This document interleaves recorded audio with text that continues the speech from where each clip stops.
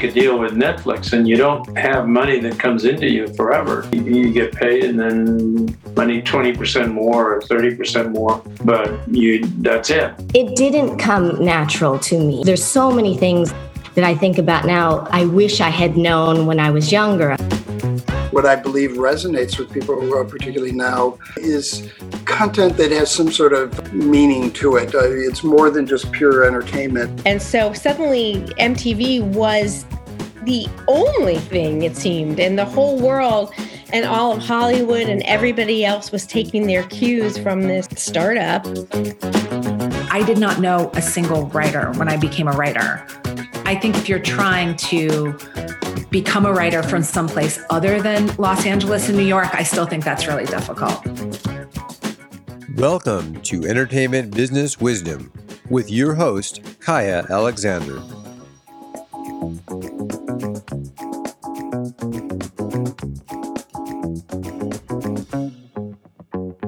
So welcome, everybody. I'm Kaya Alexander. I'm host of the Entertainment Business Wisdom podcast. I'm here today with our special guest, Ira Bear. Ira, what's going on? You telling me? I hear I'm here with you. I hear you've written some stuff, you've produced some stuff. I just want to let folks know what you've worked on a little bit. So let's touch on a few of your credits. You are known for your work on Star Trek, Deep Space Nine, The Next Generation, The 4400, which is where my friend Richard Cahan, I guess, met you, and then Crash, and also Outlander. Some really epic shows. I'm a big fan of many of these shows. And some of them were even fun to do. Well, what are you doing? What are you doing right now? I just finished, well, not just, but recently finished up on a show called Beacon 23. Yes. Where Lord only knows when that's going to be released, supposedly next summer, hopefully. And Lena Headey is the star from Game of Thrones, and it's about a lighthouse in space. And so that's what I've done last. Yeah, very cool. Tell me about how you met Richard Cahan. He was on the show a couple of weeks ago, and I love him to bits. And he cites you as one of his mentors, really loves you. How'd you guys meet? Well, we were 4,400. I'm not going to go into the synopsis of the show, but 4,400 people disappeared and 4,400 people come back, and it's all being investigated. And the powers that be kept saying, you have to keep the audience caught up in what's going on. So every time you have a scene between the two leads, no matter what they're talking about, they should get into theories about what this all means and why these people came back. And it's like, well, that's kind of lame to have to do that in the middle of scenes that are about something else. And so suddenly they stop and start theorizing. They said, but theory is good, theory is good, theory is good. You got to keep the audience on that kind of path. So finally, sitting around in the writer's room, I said, what we're going to do is we're going to create the goddamn theory room. And then there'll be a place where they can go and they can theorize all they want. And one of the other executive producers, a non-writing executive producer, said, you can't do that. It's like a slap in the face of the network. And it's like you're making fun of them. And I said, they're going to love it. They are going to love it. It's like we took their note in Excelsior. So we came up with this theory room where the rubber meets the road. And we created this character named Marco, who would be the head of the theory room and would be the only person in the theory room we can afford to have speak. And we went about casting it. And because it was a minor role at the time, we had to cast it up in Vancouver where we were shooting, which I try to avoid as much as possible, but we had to do it. So one of the people who came in was this guy named Richard Cahan. And his audition reminded me at the time, the way he theorized was very much like Quentin Tarantino, who he can't help lecturing you when he talks to you. You know, it's like you want to listen to him and you want to kill him at the same time. Oh, smart. So I just thought he was really kind of great. So we hired him, and he did a role or two. And then I guess it was the next season we were having a dinner up in Vancouver with some of the cast. And for some reason, Richard was there, which was kind of odd, since at that point he hadn't really become, a semi-regular as much. Anyway, so he was, I didn't know him. I had never really talked to him, but somehow we were sitting next to each other with two of the younger stars of the show. And as we were eating dinner, the two stars of the show were giving Richard the most ridiculously tough time because he was not a series regular, and why was he at the table? And they were really busting his chops. Like for real? Like they weren't just... Well, in a fun way, in a nice way, but it was starting to annoy me a little bit. And I was amazed how it just, I would have reacted in a very different way. But Richard was very cool about it and took it all in stride and didn't seem to care and knew what was going on, but kind of joked it off. And right there at that table, I suddenly looked at this guy and said, you know what? I'm gonna do this guy. I'm gonna do something for this guy. I'm gonna help him, just because how he handled the situation. And that's really what did it. I mean, if not for that dinner, I don't know if we would have become buddies. That's amazing. So you saw his grace in that moment. It sounds like he does carry a lot of grace. That's so interesting. It seems like you saw his character too. So you got a window into who he is as a person. It sounds like you had a good instinct about him too. Yeah. So, he's close friends with one of those two guys. It's not like it became a thing, but it just, at the moment, I found it like, guys, this is so not cool. It's like, we get it. We know where you are in the pecking order. Who gives a shit, really? It reminds me of like, the Tudor court or something. Yeah. So, but that's how it all happened. So now that's the story about.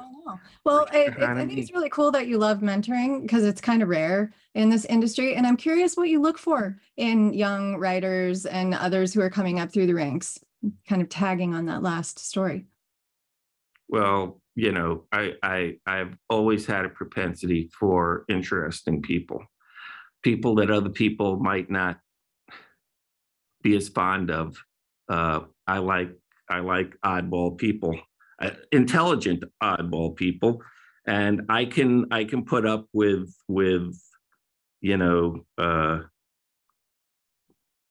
personalities who are not always in a state of grace, who can rub people the wrong way. But if they're talented, if they have a unique viewpoint, I can dance with them. And so, I mean, the basic thing is, I had a situation when I was younger where I thought I had a mentor and it kind of went south, which was probably for the best, because otherwise I'd be teaching at some university and writing plays on the side, because it was all about playwriting. And I got, I literally like closed the iron door on my mentor and just like shut him out of my life, and went on and decided to move to Los Angeles ultimately. And I said, if I'm ever in that situation where I can help someone who I think is deserving of help, I'll do it. That's easy. That kind of stuff, I find, you don't have to work at that. That's the easy part. I wish I got along I get along very well with people that I work with. The people I don't get along with is the people I work for. And that, kids, if you're listening, don't do that. You can help it. Always guilty of insubordination with like every job I've had. That's why I have my own business now. Well, I can hear that. Hey, I'd love to hear about your writing process because you've written so much television on some legendary shows. Would you take us inside your creative process, your writing process? Well, for most of the years, it's only in the last decade, less than a decade, I used to write longhand. I mean, when I was doing a show, I was on a show called Fame, which is where I made my bones in the business. That's how long ago. And in the third year or the last year of the show, my third year on the show, last year of the show, they got everyone computers and mine stayed in the box for the entire season. I would not let them open it. I don't want to see it. I'm a Luddite. And I continued to write longhand. I like the messiness of it. No one can read my handwriting. It's like, it looks like, the work of the Unabomber. It's quite frustrating half the time. I can't read what I've written.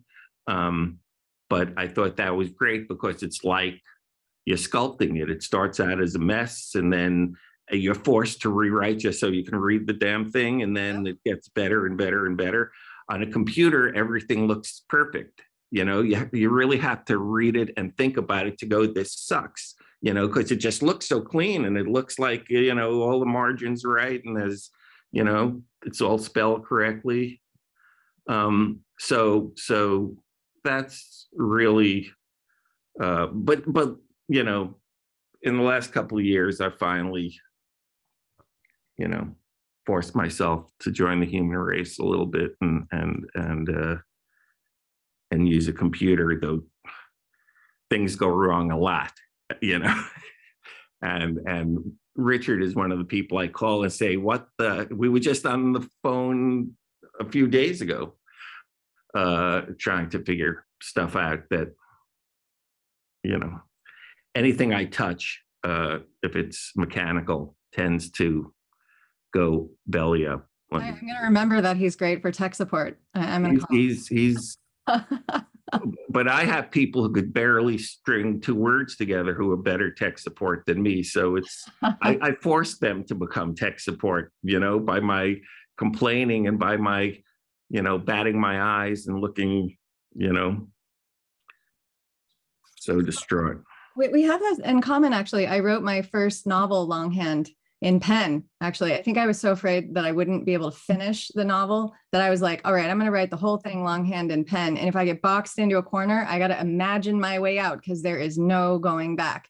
And it ended up being like, I don't know, 30 legal pads. And then it was, then transcribed. And then eventually I had to transcribe it into the computer. And that's how I learned to type, was transcribing that fucking book. Yeah, well, often what I still do, even using the typewriter, if I have a scene that I know is going to be a complicated scene that's going to take a lot of thought and a lot of redoing it, I start with the yellow pad, and I'll wrestle with it on the yellow pad and get something down at least that, makes some kind of sense to me. And then if I can still understand what I've written, then I put it into the computer. But there's something I find much more freeing to just sit there and not worry about what's on a screen. I love screens. I watch tons of films on screens, and but enough is enough, in the creative process. I don't like technology to be a part of it, to be honest. So I got it. I so get it. And we've just spent so much time in front of the screens, and I've been going back to writing with a pen because I really miss it. And it's a different connection of ideas for me. I feel like there's less pressure. It's just less precious when it's on a legal pad or something. It just feels like I can be a mess. And I've noticed that when I can be a mess, the writing is just a lot more alive. If I feel like it has to be, tightened up and perfect and stuff, I just feel less free about it. I lose my feral nature, to run barefoot in the wilderness through whatever I'm working on. Exactly. I mean, that's the thing. Sometimes I'm sitting at the computer and it just feels like to put those sentences down, those words down, it looks so clean that it has to be good. But with a pad, you can just first thought, best thought, last, whatever. You just like wail, and I don't know. It's what I do. It's what I've always done. And that's my comfort zone. What I've also done a lot of, once I got up the ladder, and started to have like actual production, producer, things I just had to cover as a producer.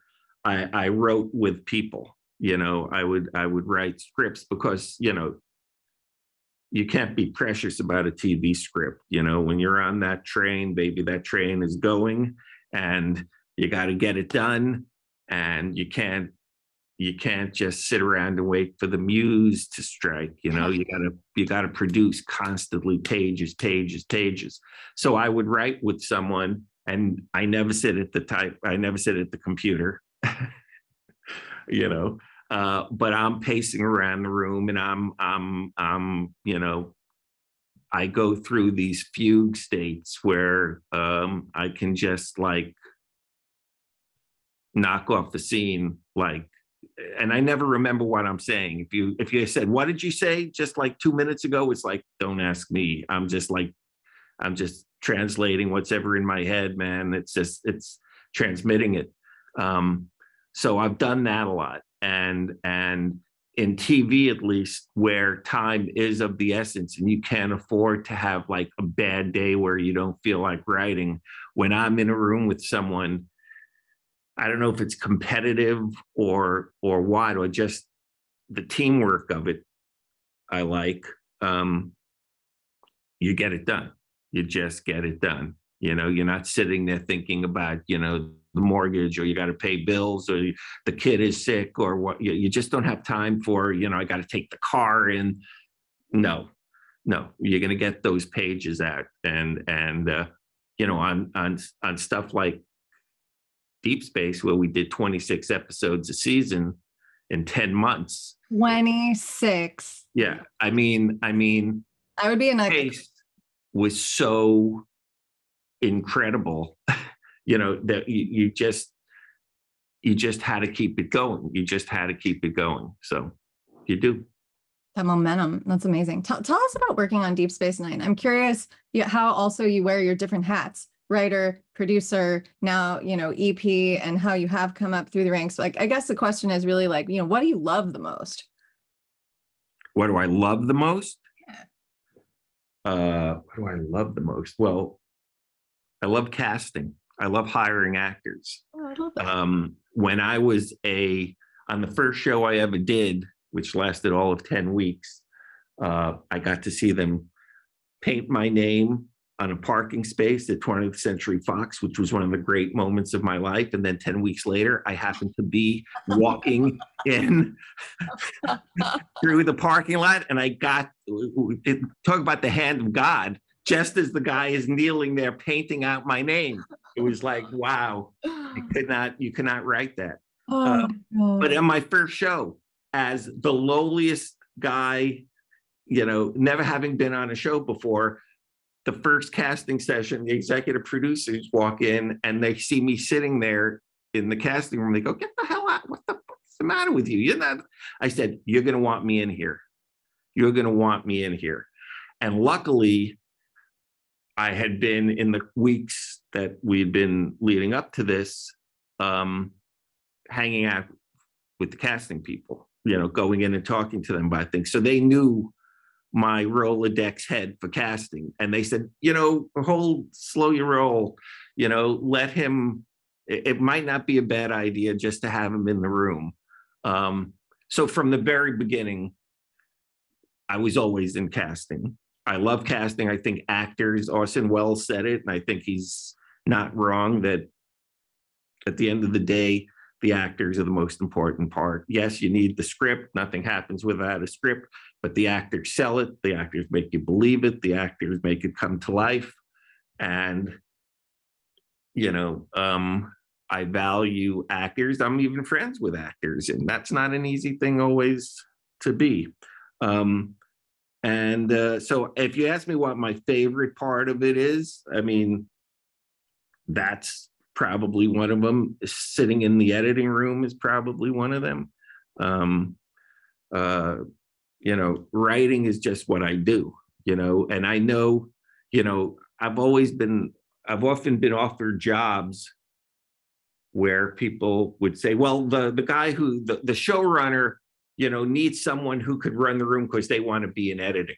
And I'm thinking, you, sir, or you, lady, you people, cowards, because going in editing, that's a vacation, baby. That's easy. Everything is easy compared to the writing, right? That's where the reality lives. Everything else is like, yeah, I could sit there with the editor there and go, hey, go back to that other take and let's see if we can. Yeah, great. Okay, cool. But that's fun. That's not work. It's work for them, for the editor. For you're sitting there and being creative, creative without the pressure of people knowing that it's you. When you're running a show, whoever writes the script, the network only cares about the showrunner. They get it, the good and the bad. You can't go, well, my staff is letting me down, or my staff is great. They don't want to hear it, really. It's like, what have you done for us lately? So I don't even know if I've answered your question. I don't know what the question was. I'm rambling through our process here. Deep Space Nine. You asked me about Deep Space Nine. Know more about Deep Space Nine and your journey in that show. Well, I had done a season on Next Generation. I was offered to go on season 2 of Next Generation.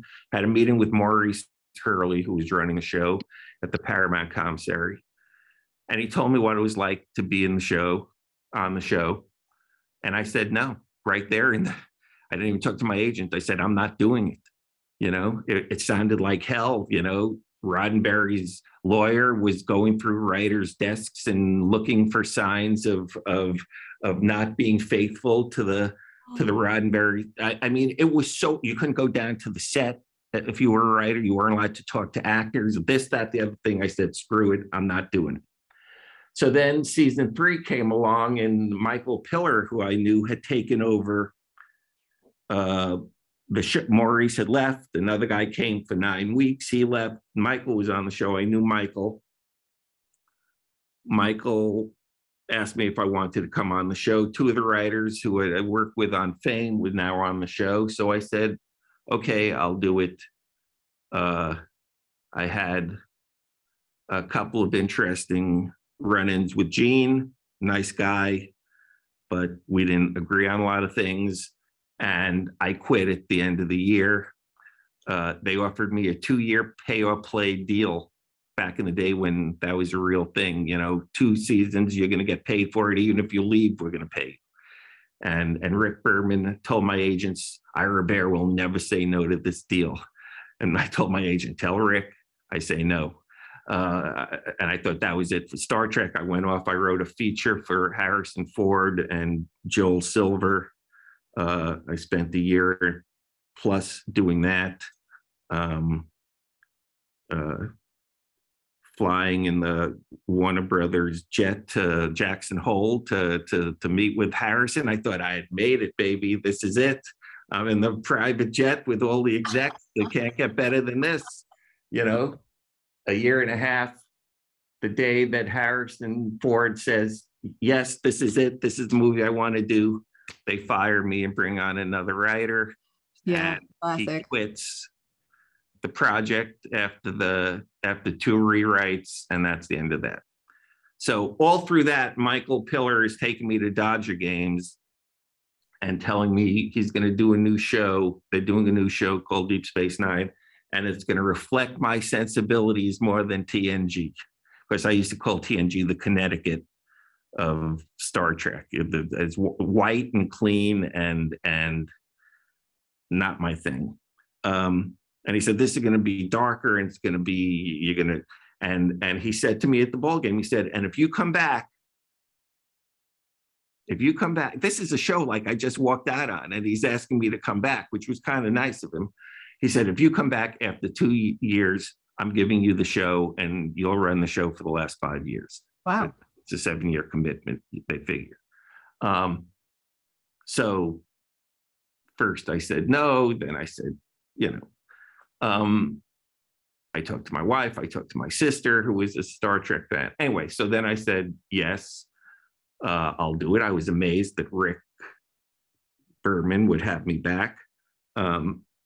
So, it started out, it had great things in the pilot, but they didn't know what the hell to do with it. And we were doing episodes that could have been done with, done on TNG. It didn't have a real imprint of this new series. So it was, the first season was very, very tough in a lot of ways. But we ended off with 2 really good episodes, and we had 2-week vacation. We had a 2-week vacation before starting the second season. So I'm up in Santa Barbara with my wife. 4 days in, I get a call from Michael Piller. Forget it. We can't do 2 weeks. It's 1 week, and then I need you back. Oh my God.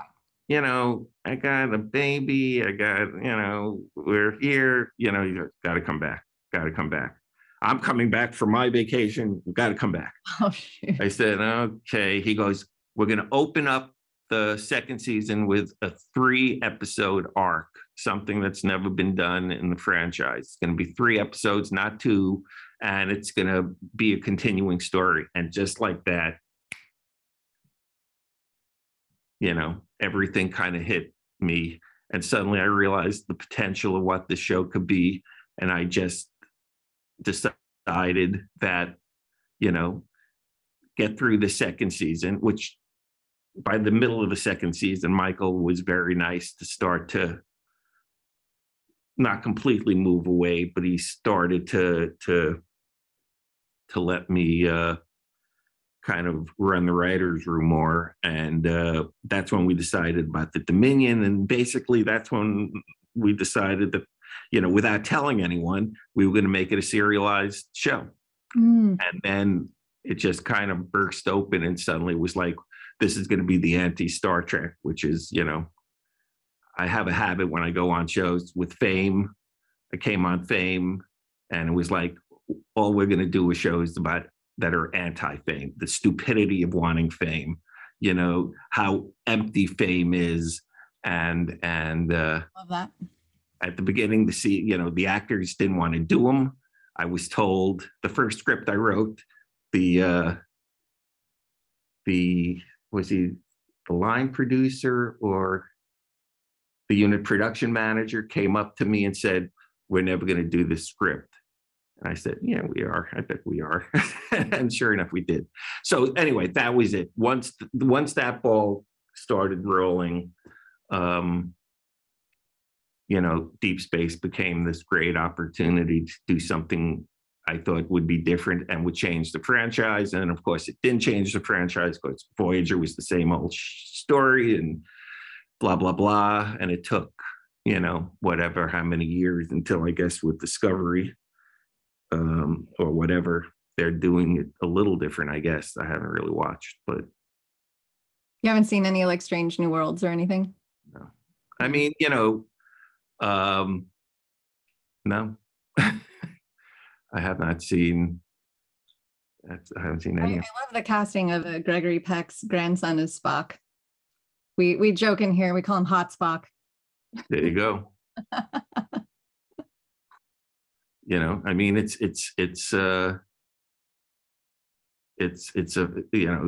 was a franchise that, I mean, it doesn't even pay to talk about it.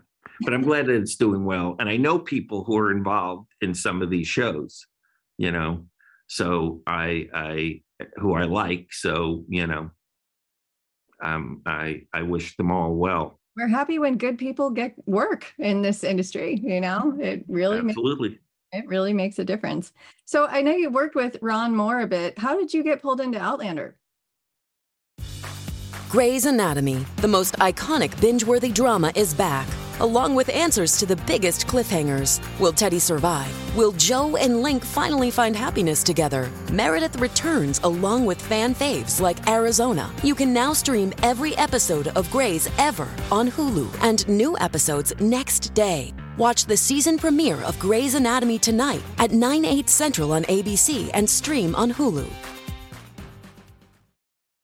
Well, Ron had tried to get me to do, I had mentored Ron when he was on TNG. That was his first show. And we got very close. I remember taking him to, he went with my wife and baby to the date festival. He fell asleep in the back of the car. It was very cute. With baby and Ron both asleep in the back of the car. The thing I remember about Ron is when we were doing, that third season on TNG was really difficult. We were behind, and it was a mess. And Michael Pillar says to me, "Look, we need to do this, get this show going. So you're going to have to bring the writing staff in over the Thanksgiving break." Oof. I said, "What?"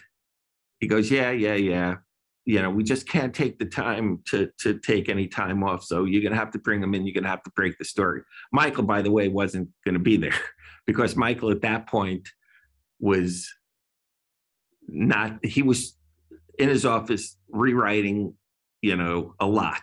And he was already giving me the writer's room. So I had to get these guys who were already down in the dumps. A lot of the writers, Melinda and Hans and Ricky, who had been on the show in season 2 and were now veterans, and just, it was a mess. There was a room, one of the bathrooms, we had the name printed out of every writer who had been on Next Generation and had gotten fired or left, and it filled up the entire 3 walls of the bathroom. Oh my God. So they were really down. That's so chilling. They were pissed off. That's like, how do you write with the sword of Damocles hanging over your head like that? Oh my God.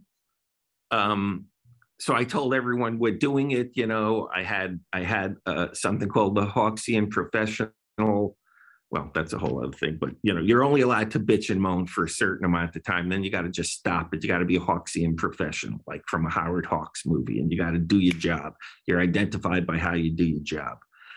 So I said, we're all coming in, blah, blah, blah, blah, blah. And I said, you'll do this, you'll do this, you do this. And I turned to Ron and I who's like Alice in Wonderland. It's all so new to him. And I say, Ron, you'll bring the donuts. And so we meet the next day, and everyone's coming into the office. And Ron comes in with this big bag, and he goes, here. I go, what the hell is this? He goes, donuts. I said, donuts? He goes, yeah, you said bring in donuts. I said, oh God. Okay, that was a joke, but okay, now we have donuts. We can eat donuts. So Ron and I were really got close for that. And when that show ended, the writers were divided up between who was going to go on Voyager and who was going to go on Deep Space. And Ron was always going to come to Deep Space. He had tried to get me on when Battlestar, was sold. He called me up and said, you got to do the show with me. And I said, Ron, I just can't do another space show. I just can't. I don't have any interest in space. I've never liked space shows, or particularly I never read sci-fi space stuff. Asimov and those guys weren't the guys I read. So I said no. But we always said we'd do it again, we'd do it again, we'd do it again. So he called me up and said, I'm doing Outlander. And, he goes, I know it's not something you'd be imagining doing a romance and, blah, blah, blah, blah, blah. But I said, sure. And I got to spend a lot of time in Scotland, which was a lot of fun. Really cool. It's a fantastic show. I had read the book. I want to say I read the book in like the late 90s. Well, the first one anyway. And when my agent was taking out my novel, it was our only comp because there's not a lot of books with a lot of history and a little bit of magic. And the adaptation was done so well. It was so well cast and just so well written. So I just want to commend you for that. What a fantastic show. Thank you. I mean, casting in that, was a lot of fun. Oh my gosh. Well, it's so well cast. That was one of the things. Ron isn't involved in the casting. It was me and Meryl, basically, who were looking. And it was so funny. Someone had given me, I mean, there's a lot of those guys. I mean, Duncan, I found. The casting of Outlander was I was very proud of the casting of Outlander. I really was. But someone had given me a DVD of a TV show from a couple of years ago about I forget the name of the island, the only island in England that was taken over by the Nazis. That it's a true story. There was this tiny little island that the Nazis did occupy, which was part of the British Isles, and when you tell that, people think, no, they didn't. Battle of Britain, they know, yeah, they actually got this little island. So it was a thing about that, it was a 6-part miniseries or a 4-part miniseries. And Sam was in it. Oh, and so I see this guy who's like 7th, he's not the lead, but he's got a pretty good role throughout. And so I watched the show. I said, that guy's pretty good. And like 2 weeks later, we're sitting there looking at these audition tapes, and there is Sam. Oh my gosh. It's like, holy shit, I just saw this guy in a show. I said, this guy is really good. And he wound up getting it. We did it. He came back. It was, and yeah. Did you guys test him and Katrina Balfe for chemistry, or did yeah.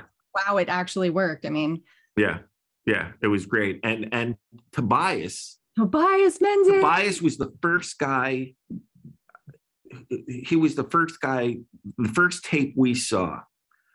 And I thought he was terrific. And I had seen him in Rome and in other things. And he was so great in Rome as yeah. And so then the weeks are going by, and we're having one of these conference calls with all the execs, the studio and network and everyone. And they're saying, well, what about Blackjack? What about Blackjack? We don't have a Blackjack. And they're throwing out all these names of people that we're never going to get, people who we're just not going to get. And there's a long pause, you got 10 people on a conference call, and you just hear that kind of telephone silence, that static kind of thing. And I go, Tobias Menzies. And everyone goes, who? All these people, no one knew. I said, first batch of auditions, Tobias Menzies, anyone? No one remembered him. No one put.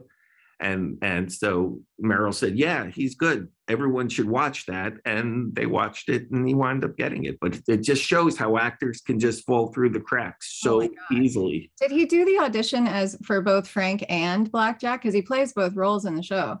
Yeah, that's a good question. I believe he did. I can't remember 100%, but I believe he must have. It makes sense that he would have. And I do remember him as Frank. So they wouldn't have just given him that. They would have given him both. Right. So yeah. Well, Tobias was a piece of work. We're doing the stuff with when he's raping Jamie. Well, yeah, I was texting Richard last night. I was like, oh my God, Ira wrote the Wentworth prison episode. I'm still traumatized. I don't know how you wrote it. I don't know how they acted it. That was the most insane hour of television I've ever seen in my life. I mean, and trigger warning for anyone who goes and watches it. That's the most intense rape I've ever seen on TV. Well, we cut out we'll talk about that in a second.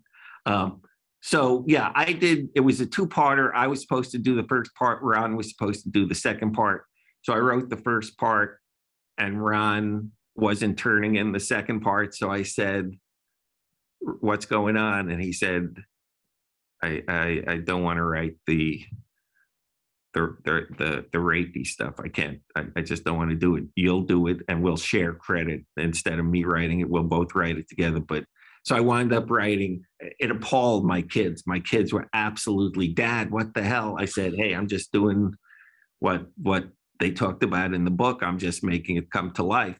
But anyway, it was the most depressing set I've ever been on, because I happened to be there for that was one of my tour duties in Scotland.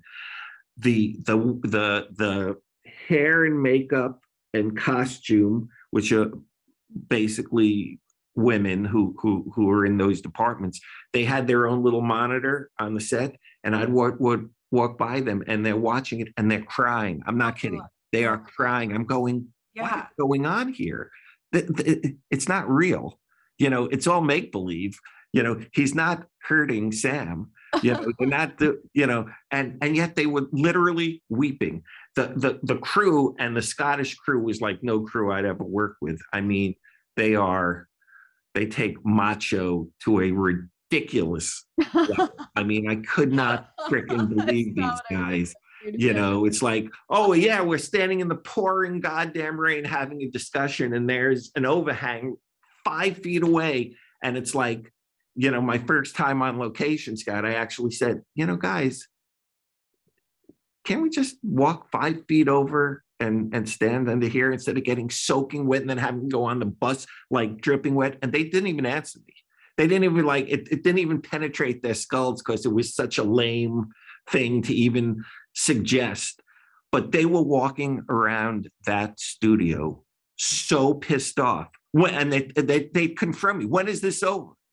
I said, "When we're done filming it. When we're going to the next set," which was the set when he's recuperating and Murtaugh comes and visits him. The set was built right next. "When are we going in there?" I said, "We're going in there as soon as we're done in here. But we got to get done in here before we could go in there." I mean, that's how TV works. Why is everyone suddenly not realizing that we're on a TV show when they think they're watching, some sadomasochistic encounter? Anyway, Sam, the director would yell, "Cut."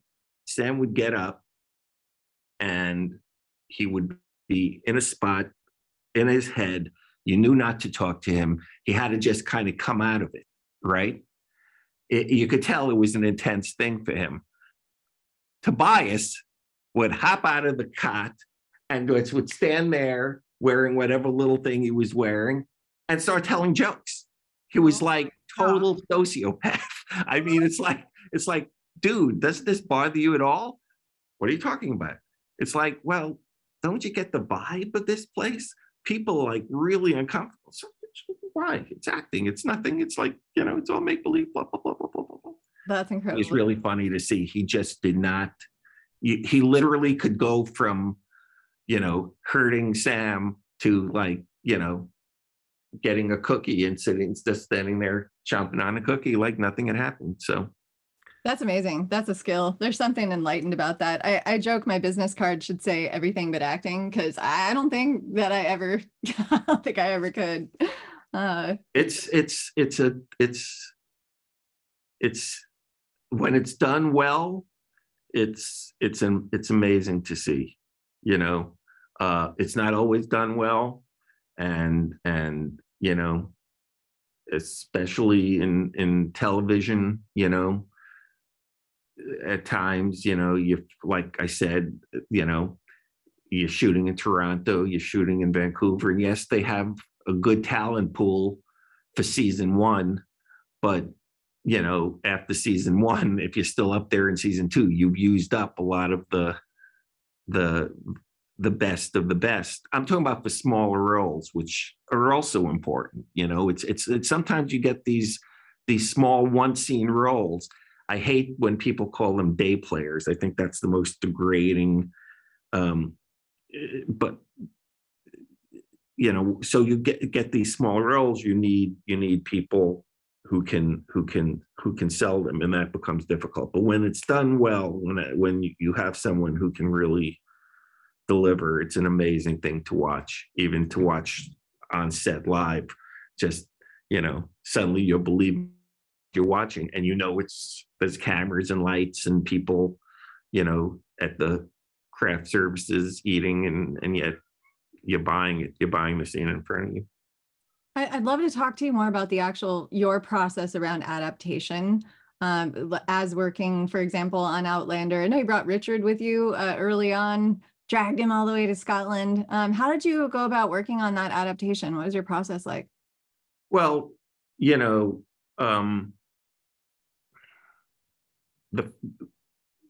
Garrison Commander, which was the first episode I wrote, was, they kept hitting us with, the only note that the studio network kept giving us was, you have to follow the book. You have to follow the book. You have to follow the book. And that was because the book had millions of fans already? Yeah. Is that why? Yeah. But I don't want to follow, right. As soon as you say that, I'm going to get annoyed. So we had come up with this idea based on, there's no one to answer the phone, so it's going to just ring. Based on what was, I think, half a page or a page in the book, she did have an encounter with Blackjack, but the whole episode had to be created out of whole cloth. And that's what I liked, right? But I wasn't going to write that episode. I was going to write the third episode. Yep. Yeah, I've read the pilot too. It's really fantastic. Ron Moore's on the pilot was great. So what happened was, the guy who was Matt, who was going to write episode 6, didn't want to write it because it was a two-hander. It was basically a play. It was two people locked in a room,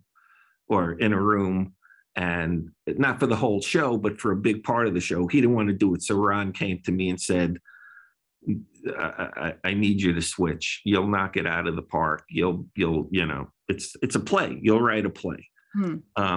So I said, okay, what do I care? But what I liked about it, because the initial idea was that it wasn't from it. There was lots of room to create, you didn't have to just follow the book slavishly, which I found more entertaining as a writer. But so, in terms of adaptation, with a book like that, with so many fans, the major thing is, and to me, the only thing is you have to keep the characters recognizable. And the characters have to do, even if they're doing something not in the book, the audience has to believe that that's the thing they were going to do.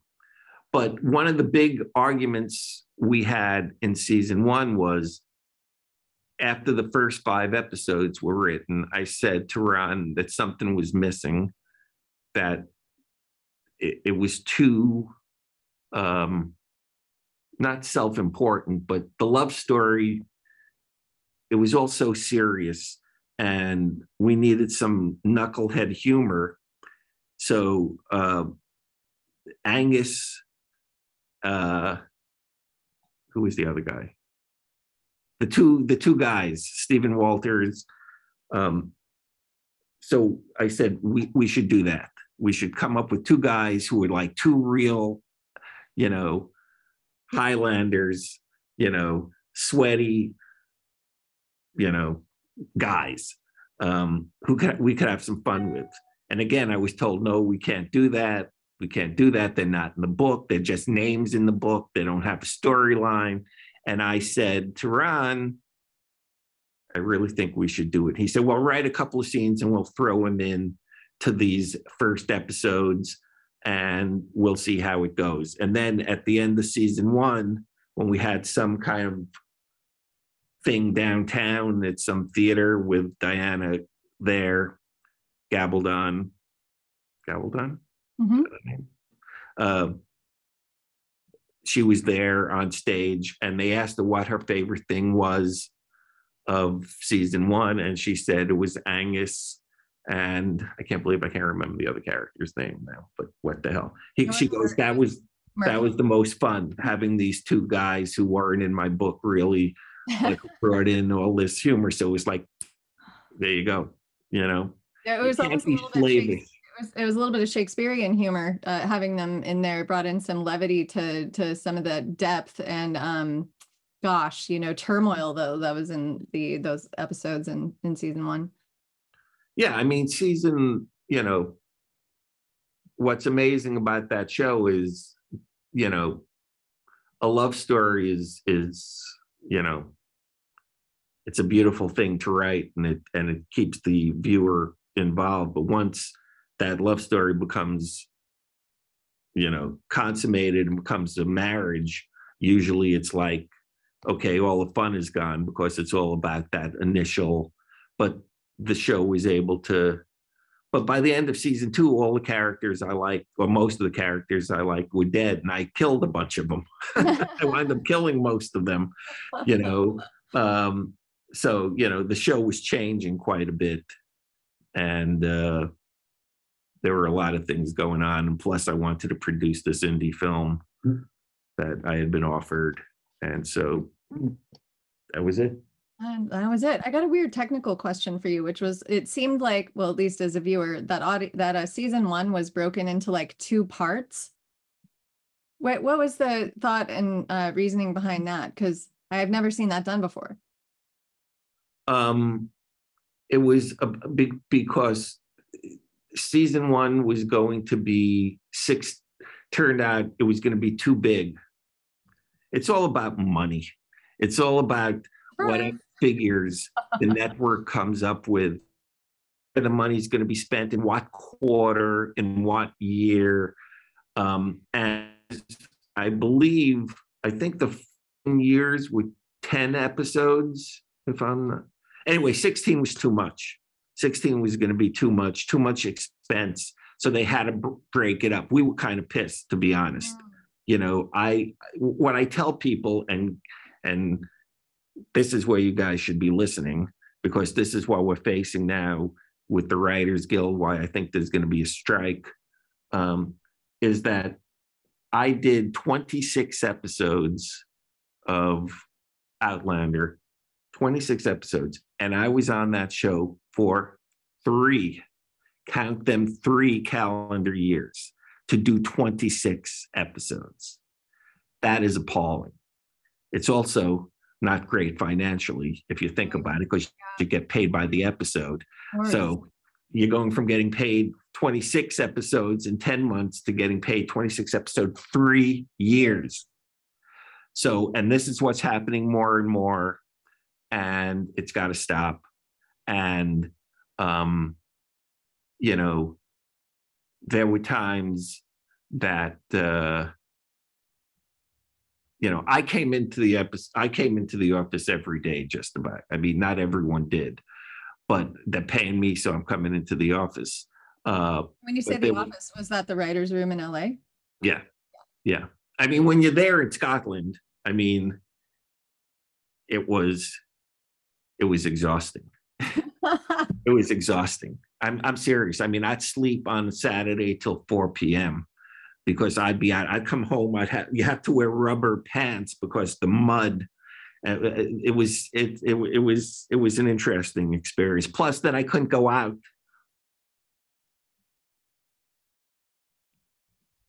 Soccer in Glasgow, if the teams were playing, you know, I forget the teams, but one of them is green and one of them is blue. So because of my beard, literally the crew would tell me, you can't leave your house until after the crowd leaves after the game, because people will beat the shit out of you thinking that you're representing the team, you know, and if the Greens see you, they're gonna kick your ass.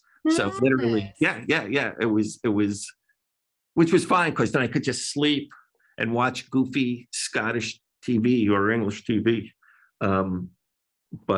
Yeah, so that was not something we wanted, to do 8, you know, episodes, and then it just made the process even even longer. But that's how it went down. Yeah, thanks for that answer, because it was confusing seeing that happen, and then understanding the structure behind it a little bit better, definitely makes sense. And I grew up in Los Angeles, and it is just wild watching the cost of living soar. And I don't know how a lot of these writers are even making a living to live in Los Angeles now. It's just madness. And I think you're right. And there really needs to be a lot more consideration given to the writers and writer salaries, especially right now, and with inflation, cost of living, everything else. And then these mini rooms, the stream mini rooms, yeah, where you get paid, I wouldn't say scale, but you get paid, not necessarily what you would make once the show allegedly goes, but you work there for 10 weeks, you help create the show, and then there's no guarantee that they're going to hire you, to actually be on staff on the show. So especially lower echelons. I'm basically talking about lower echelon writers. So that also is something that has to be dealt with. I don't know how people break into the business, because I guess I do know. I mean, they become assistants. That's how people, and hope someone will throw you a script. I mean, when I started out, they still had freelance, which I hated, by the way, and was not for me. But that's how I got my first couple of gigs, was freelancing. I mean, I hated it, and if I hadn't lucked on to fame, which came about in a whole different way, I don't know what would have happened. But it's tougher and tougher, I think, for newer writers today, and something has to be done about it. And the studios and the networks aren't going to do it out of the goodness of their hearts. And it's going to take a combined effort of the Guild to try to make some changes. And it's been a long time coming, because we've let it get so out of hand. I hear that. Ira, my last question for you today is, what movies do you recommend that every writer see? That's tough. I know it's big. That's tough. I mean,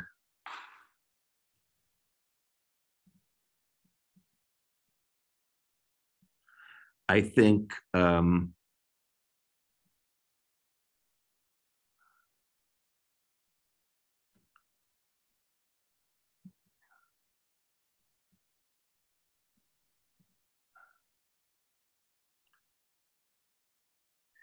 it's hard, if you had asked me this 10 years ago, I would have said probably something else. But, I watch a lot of foreign films. I want to say watch Iranian films. This Iran has had some fantastic directors in the last couple of decades. No matter how they treat them. It's tragic, the Iranian filmmaker situation now. I know, but I just heard that Panahi's doing another film. I don't know how. He's still, I think, allegedly under house arrest again, but somehow he gets to make these movies. It's very odd.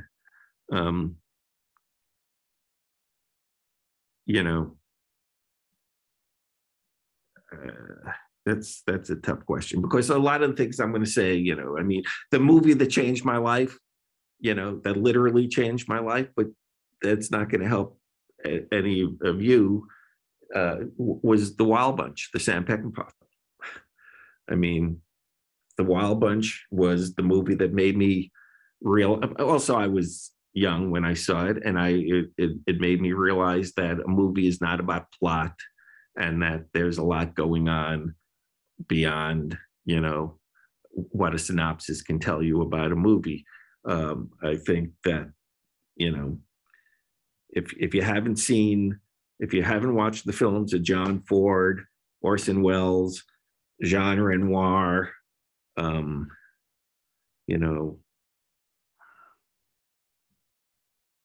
Buñuel, the great filmmakers for a reason, and how they tell stories. I don't want to sound like old Martin Scorsese, but if you're only watching, Marvel Universe movies and all these big blockbusters, look, when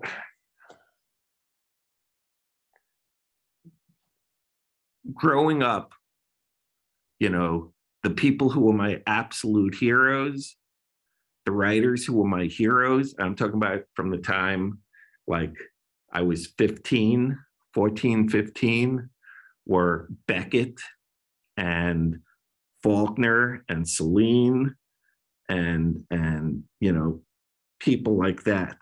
So, if you aspire to that, you're always going to be a failure in your own mind, which I think is very good, by the way, because what you're shooting for is something you can achieve, but that's what you're trying to achieve. So you're not going to settle for shit, or hopefully you won't. But if you're looking at, Iron Man 7 and you go, well, I can do that better, then that's what you're going to do. If Buffy the Vampire Slayer is it was weird because in the 90s, there was a shift from everyone liking, in the writer's room, if you talked about things that inspired you, it was always movies. Mm-hmm. And then in the 90s, it changed to TV. It was like this TV show, and it was like, this is so weird.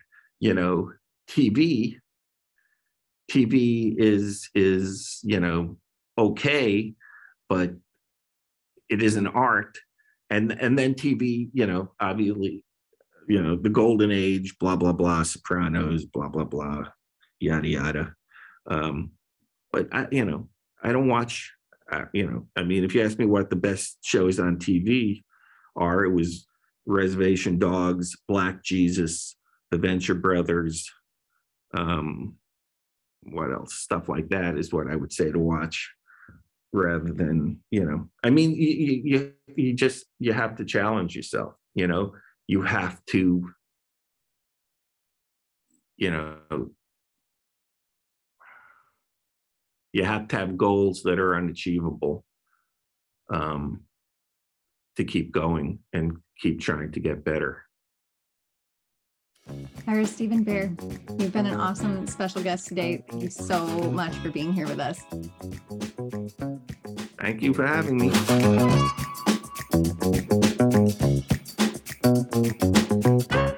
Thank you for tuning into this episode of Entertainment Business Wisdom. We invite you to subscribe so you never miss an episode. Please like, review, and share it with your friends and colleagues. Kaya Alexander can be reached on Twitter for your questions or comments at ThisIsKaya. Get entertainment business career training, as well as a free special report, How to Pitch Anything in 1 Minute, at www.entertainmentbusinessleague.com. Thank you.